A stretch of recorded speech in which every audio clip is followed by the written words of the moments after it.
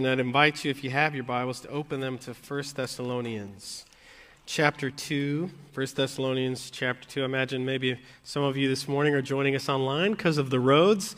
Thanks for those of you that braved and fought through the snow and the ice this morning to be here. And for those of you online, welcome. And I would invite you to turn as well in your Bibles to 1 Thessalonians 2. This series is called Transformed, and we're in week 4 of that series, if you're just joining us. Each week looking at how the gospel transformed a city, how it transformed a church, and ultimately how, if we let it and we cooperate, the gospel transforms us in our lives as well. Now, 2 weeks ago, if you remember, I was preaching on chapter 1, and we talked about kind of a vision for a transformed life. We kind of paint a picture of it, kind of a life that has a new home, a new direction, and we looked at how all of that starts with God making us alive. Remember, clear, and God wakes us up from our death. But there's an aspect of that is our participation, where we welcome and cooperate with what God's doing through His Word by His Spirit. And after that message, a few of our people came up to me and asked me, Matt, can you be more specific? Like, what does that look like to actually welcome and cooperate with the Holy Spirit's work in our lives? What does that look like? And kind of how do you do that? I'm not quite sure. And I remember at the time I told them, hold on, stick around, because in 2 weeks we're going to talk more about it. Right? So this is kind of almost part 2 or kind of a repeat of the same theme, but we're going to run a little bit deeper into it. Kind of what does it look like to let the Word of God do its work in our lives, and how do we kind of position ourselves to do that? So before I give you some suggestions, I want to start with the Scriptures. So let's read 1 Thessalonians 2 together. 1 Thessalonians 2, starting in verse 13. We're going to read just 4 verses through verse 16 together. So here is what the word of the Lord says. And we also thank God continually, because when you received the word of God, which you heard from us, you accepted it, not as a human word, but as it actually is, the word of God, which is indeed at work in you who believe.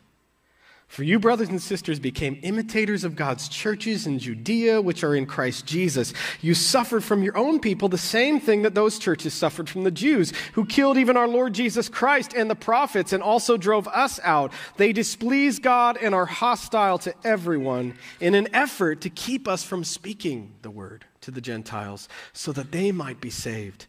In this way, they also heap up their sins to the limit. The wrath of God has come upon them at last. That's our text. Let me just pray. Father, I pray that you would teach us truth, that you would speak through me, your humble servant, and open our eyes to see. I pray that in Jesus' name. Amen. Okay, so here's the question of the morning. How do you let the Word do its work in your life? How do you let the Word of God do the work of God in your life as a Christian, as someone who's coming to the Word of God? And I want to give you 3 attitudes or 3 postures that you can take, if you will, almost like a position that you take underneath the Word. And all of these 3 are in this passage. And so I want to show you the first one right away. It's number 1 is to humbly receive. And these are in your bulletin if you want to write them down as well. Humbly receive the Word. Or another way to say it is to submit to the authority of the Word. To submit to the authority of the Word. In verse 13, you see that Paul uses 2 different words to describe how the Thessalonians received the word. And the first one is that word in English, received. In Greek, it's the word paralambano. And I don't expect you to know what Greek is, but what that means is that you take this along with you. To receive, it means to take it along with you. It's the same word that's used in the Gospels when Jesus took along his disciples with him when he traveled from town to town. So the idea of this word is not just that, oh, that's a nice idea. No, it's that you take it with you. You take it into your heart. It's not a, maybe I'll consider it later. No, it's a, I take it and receive it. Now, if the Bible was just a human word, you could take it or leave it. If you like it, keep it. If you don't like it, leave it behind. But the Scripture, the Bible, is not a human word. And Paul says, when you received it as the Word of God. You can't leave the Word of God. its very nature demands taking it and submitting to it. It is authoritative. There's a lot of different words out there today, and how we respond to them depends on the level of authority. For example, my kids, this is a scenario that happens daily in our home, that a parent is telling their kid to get off the video games. Preach it, right, Pastor? Right? This is the daily struggle of parents, right? And so my wife and I will tell our boys to get off the video games, and like smart parents that we are, usually the first method we use is sending one of their siblings to go tell them, right? Why don't you go tell your brothers to get off the video games? And how do you think that works? Not well, because the brothers respond to their sibling with so much grace and kindness, and they say, that's a great idea. Maybe I'll think about getting around to it. I totally kid. That's not how they respond. And then the next step that usually we do is we stand at the top of the stairs and say, boys, it's time to get off. And how do you think they respond? I didn't know you were talking to me. I didn't hear you. I heard something, but I wasn't paying attention. I'm sorry. So what ends up inevitably happening is that dad comes down the stairs. Boys! The dad voice comes out, and I have one of those, right? Every parent has that serious parent voice. Boys! Get off the TV. And then they're like, okay, I might die. Here I go. I'm getting off now, right? That's the response, because there's a difference in authority. When dad comes down, we know he means business, and therefore we respond. Now, why do I share that silly example? How often do we respond to the Word of God like that?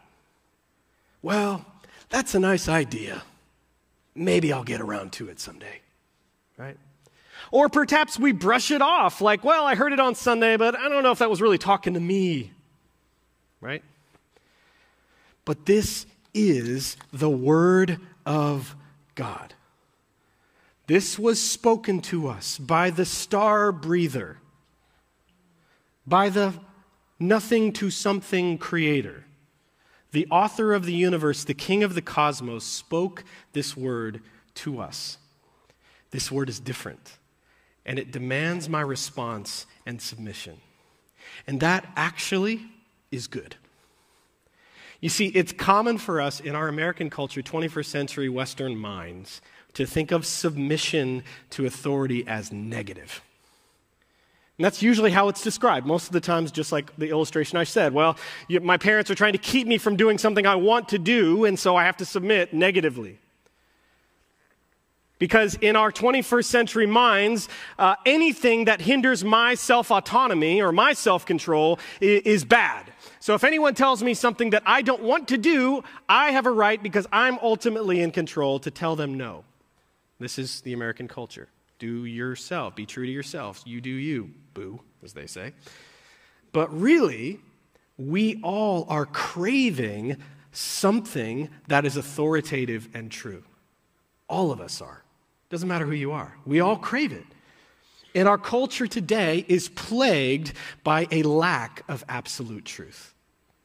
We have all sorts of authorities, but no one knows what's true. It's kind of like a compass without a true north. We're all confused about which direction we're spinning around. Well, this expert says this. Well, that expert says that. Well, this is true. No, that is true. Well, I heard this is true. Well, I heard that is true. And we're driving ourselves insane. Are you with me? It's nuts. We are insane and longing for truth. The Word of God is not like these other authorities. It is absolutely true. It is our true north.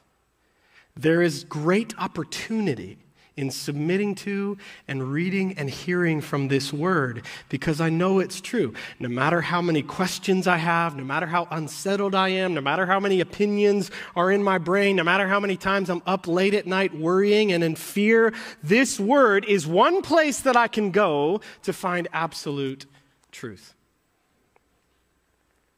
It's not just that I have to submit to it, it's that I get to submit to it.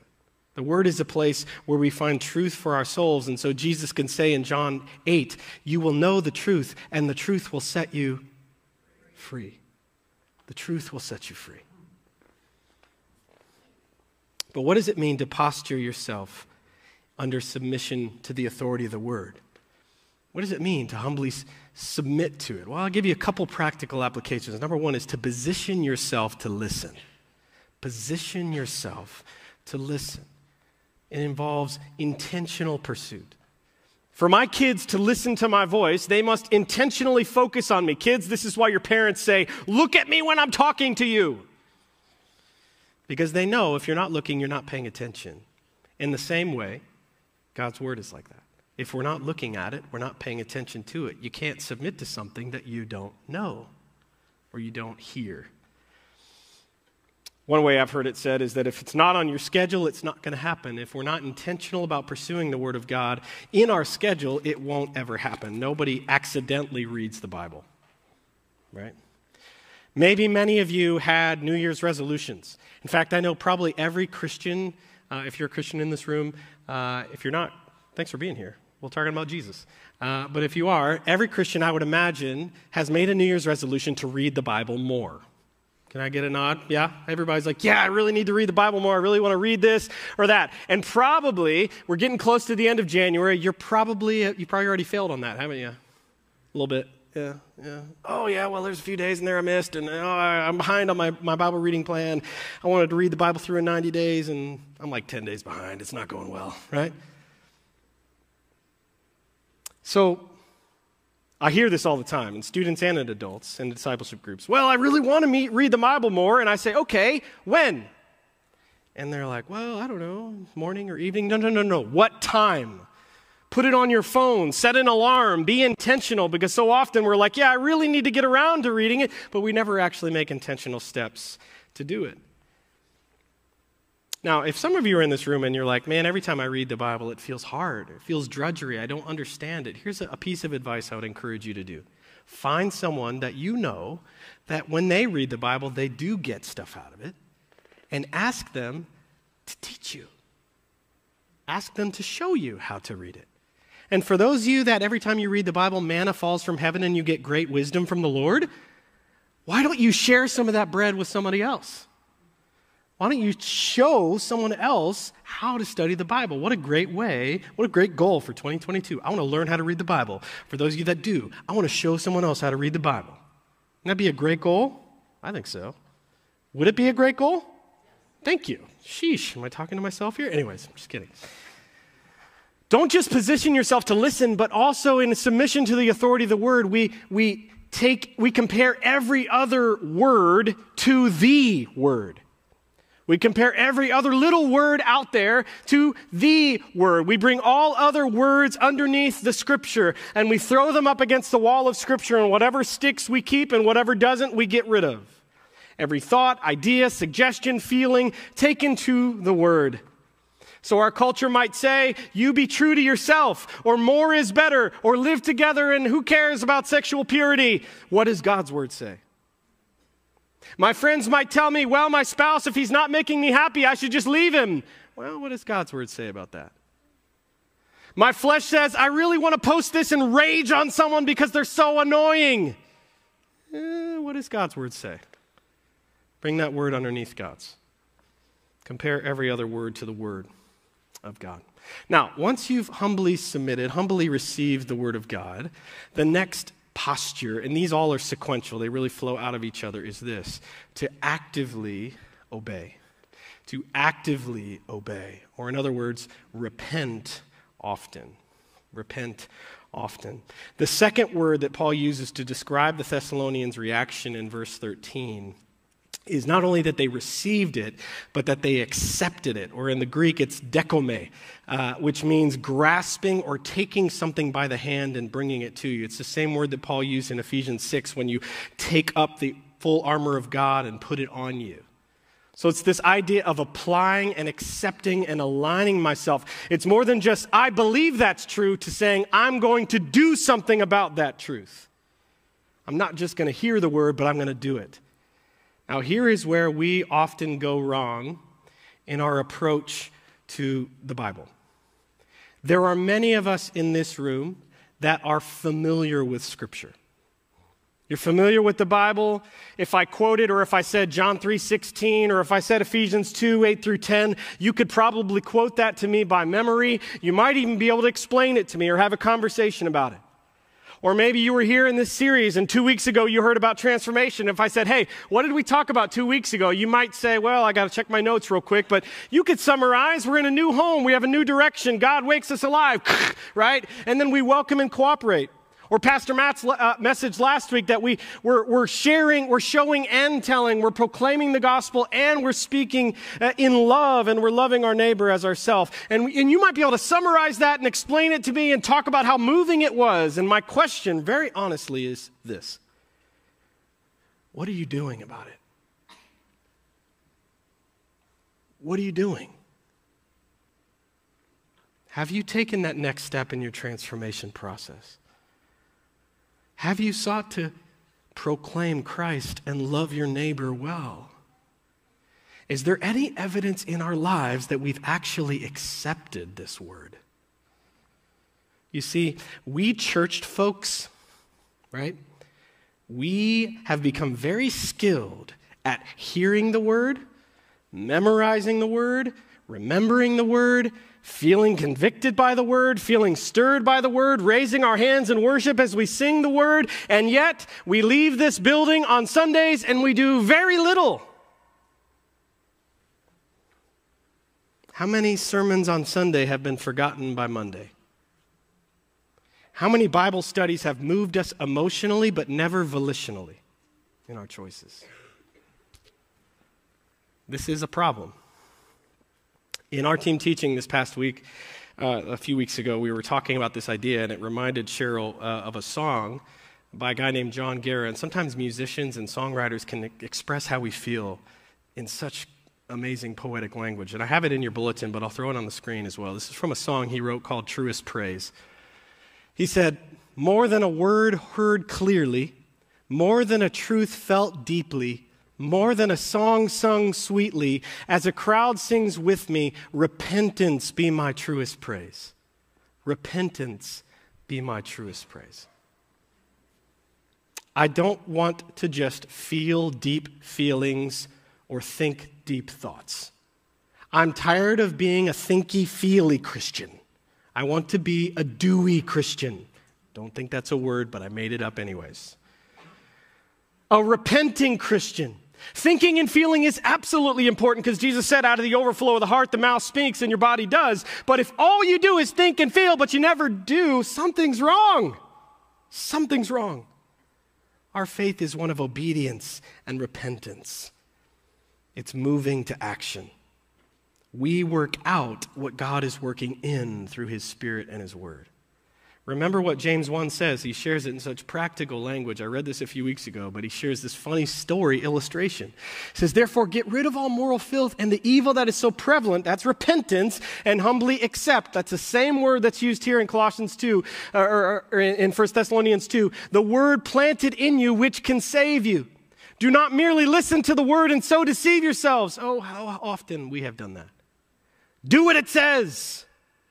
Anyone who listens to the word but does not do what it says is like someone who looks at his face in a mirror and after looking at himself goes away and immediately forgets what he looks like. That's silly. But whoever looks intently into the perfect law that gives freedom and continues in it, not forgetting what they have heard but doing it, they will be blessed in what they do. This is the posture of active obedience. If I have this posture, then my life should be characterized by repentance. As I align myself with the Word of God and I accept it into my life and grasp it and hold it, I am continuing to turn back and turn back and turn back. And so your Christian life, sorry camera guy, I'm going to totally blow it for you, Michael. But this is what your Christian life should look like. That you're walking towards Christ. If that's the camera, I'm walking towards Him and I might come off and I turn back and I might go off this way and I turn back and I turn back and I turn back and my life is continuing to turn back and turn back and turn back to Jesus. That's the Christian life. That's what your life can and should look like. Now, hear me. Hear me, hear me, hear ye, hear ye. Hear me, hear me, hear me. Are you listening? Hear me. You listening? You with me? Okay, hear me. I'm not trying to guilt trip you. Guilt is a terrible motivation to live out your faith. That's not what I'm talking about. Jesus has already paid for every one of your sins and every sin that you will ever commit in your life.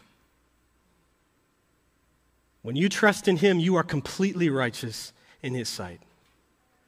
You do not repent of sins to save yourself or to make God happy with you. You repent of your sins because it's good for you. You repent of your sins because it gives you life. The thief came to steal and kill and destroy your life, but Jesus came to give you life. And so when you repent, you're actually turning back to life. You're getting off the road of life and you're turning back to it. You're returning to life. That's repentance. Not earning, but enjoying. It's repentance to life. So anything that God commands you is for your good. Anytime that God forbids something from us, it's because he has something better in mind. Whenever God says no, it's because he's saying yes to something better. And as we actively obey his word, we begin to believe that and live in his life. So we humbly receive and we actively obey, and this third posture flows from that, this attitude, and all of these really work together. Thirdly, to firmly stand.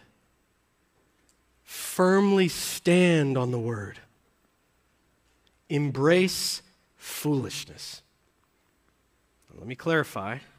Foolishness I'm talking about here is not foolishness in God's eyes, but foolishness in the world's eyes.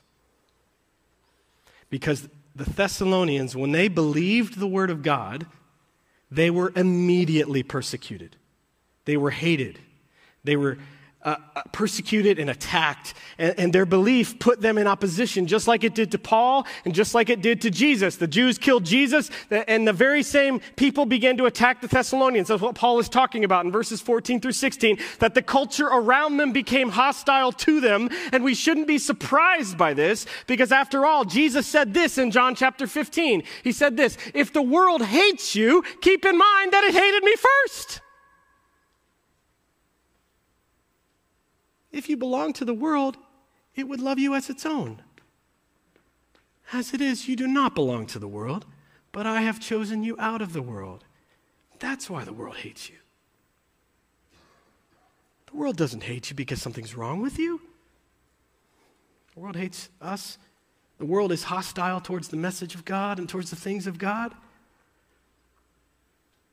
And it shouldn't surprise us, because the very message itself is foolishness to the world. That's what Paul said in 1 Corinthians chapter 1. He said it like this: "For the message of the cross is foolishness to those who are perishing. But to us who are being saved, it is the power of God." He goes on in verse 21, For since in the wisdom of God, the world through its wisdom did not know him, God was pleased through the foolishness of what was preached to save those who believe. Jews demand signs and Greeks look for wisdom, but we preach Christ crucified, a stumbling block to Jews and foolishness to Gentiles, but to those whom God has called, both Jews and Greeks, Christ, the power of God and the wisdom of God.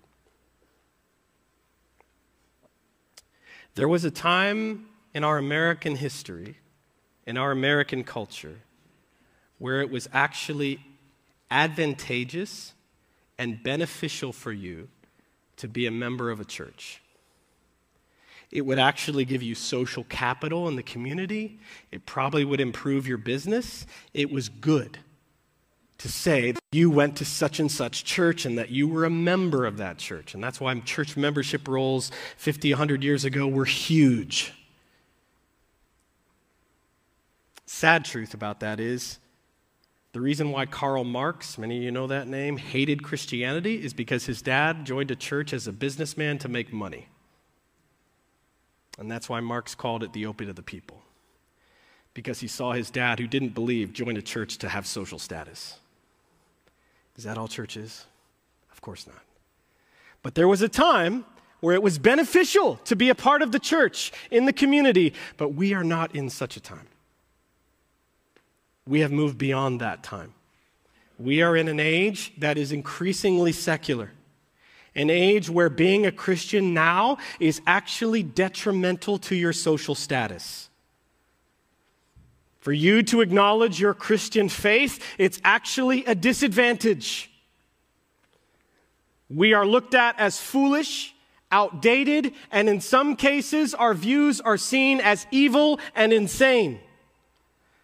From naturalistic philosophers who say, when are you going to stop believing your fairy tales, to views on human sexuality, when are you going to get on the right side of history? And here comes the temptation. Do I move where the culture moves, or do I stand firm on God's truth and promises and ways and designs? Do I move where the culture moves because then I won't look like a fool, or do I stay here? Think of Peter, the Apostle Peter, when he was first called to faith in Christ and began to follow Jesus, right? Luke chapter 5, they're out fishing. They've been fishing all night long. They've caught nothing, probably multiple hours. This was normal for fishermen to fish at night. That's the best time to fish. And so they fished, nothing caught, nothing all night. So they come to the shore in the morning, and there's this guy, Jesus, who's preaching on the shore. And he says, hey, can I use your boat for a second? Sure. So Jesus teaches, and Peter's like, this guy's strange. Who is this guy? Is this the Messiah?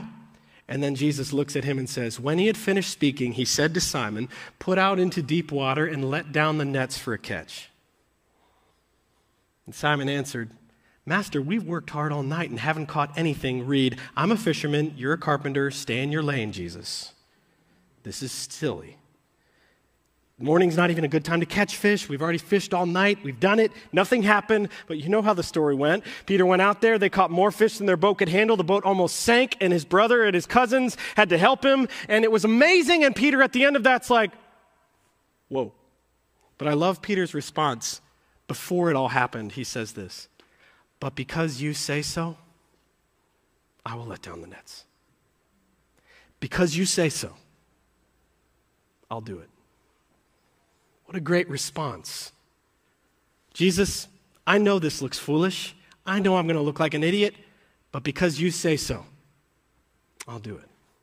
I know it looks foolish to hold on to biblical sexuality, that male and female are created in God's image. I know it looks weird that I believe marriage is between one man and one woman for life, and that I should be pure sexually until I get married, but Jesus, because you say so, I'll do it. I know it looks foolish to live for eternity in another world when everybody else is living for the here and now, but Jesus, because you say so, I'll do it. I know it's strange not to lash out and post abrasive and awful messages or text these things because that's what everybody else is doing, but Jesus, since you did not revile in return, but even when you were reviled, because you did that, Jesus, I'll do it. I know it looks foolish not to use cuss words when I'm at school and all my friends are doing it and I want so badly to fit in, but Jesus, because you desire my words to be pleasing, Ephesians 4:29, if you say so, I'll do it. I know it looks foolish not to dress in provocative clothing, which is what every woman's fashion is today. And I know that I'm going to look like the weirdo or the prude and everybody else will look down on me. I know that, Jesus, but since you care more about my inner beauty than my outer adornment, 1 Timothy 2, 1 Peter 3, I will do it.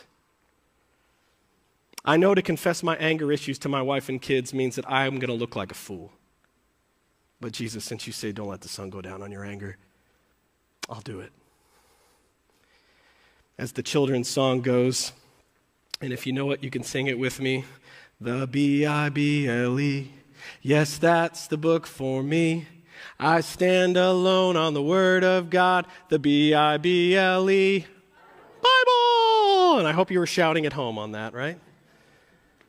Thank you. Last service didn't sing with me, and it was so lame, all right? The truth is, the foolishness of God is wiser than any man, and I would rather be a fool for Christ than a sage in the world's eyes. How about you? I'd rather be a fool for Christ. I'd rather us be a church that's foolish in the world's eyes. So how can you humbly submit to the word?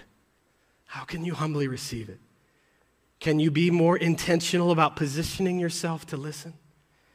Can you find someone to help you study the Bible so that you can maybe start to understand it for yourself? How can you repent to life, to stop turning away and turn back to life where it's found in Christ? Maybe there's sinful habits or there's sinful neglect that you need to do things that you're not. And God, help me through your Spirit to keep actively obeying your word. How can you embrace being a fool? Have you been acquiescing to the culture? Have you avoided living for Christ because of fear of losing your reputation at work or at school? There were some guys I was playing some games with recently, not Christians, and I hesitated to tell them that I was a pastor. And a buddy of mine here at Crossroads challenged me on that. It's like, hey, when are you going to tell them? Have you talked to them about Jesus? I'm like, okay. And so it came up in the conversation. They asked me, what do you do for a living? And I said, I'm a pastor. And crickets. And one guy immediately apologized. He's like, dude, I'm so sorry for all those F-bombs, man. My bad. And I said, dude, I don't expect you to live like Christ if you don't believe in Jesus. I'm still your friend. But yeah, I live differently because I love Jesus. And I was a fool. You know, sometimes we have to look like fools for the gospel to go. Sometimes we have to look foolish in order for Christ to be proclaimed. And if that means you or me looking foolish so that other people can hear and know the gospel of Jesus Christ,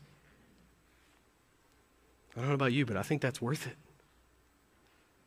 Our transformation happens when we submit to and obey and embrace God's word.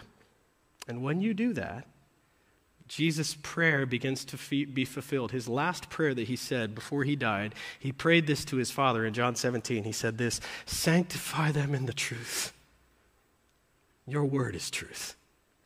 Father, transform them, make them holy, sanctify them by your truth. Your word is truth. May we be people of the word. As the worship team comes, we're going to sing one last song for you.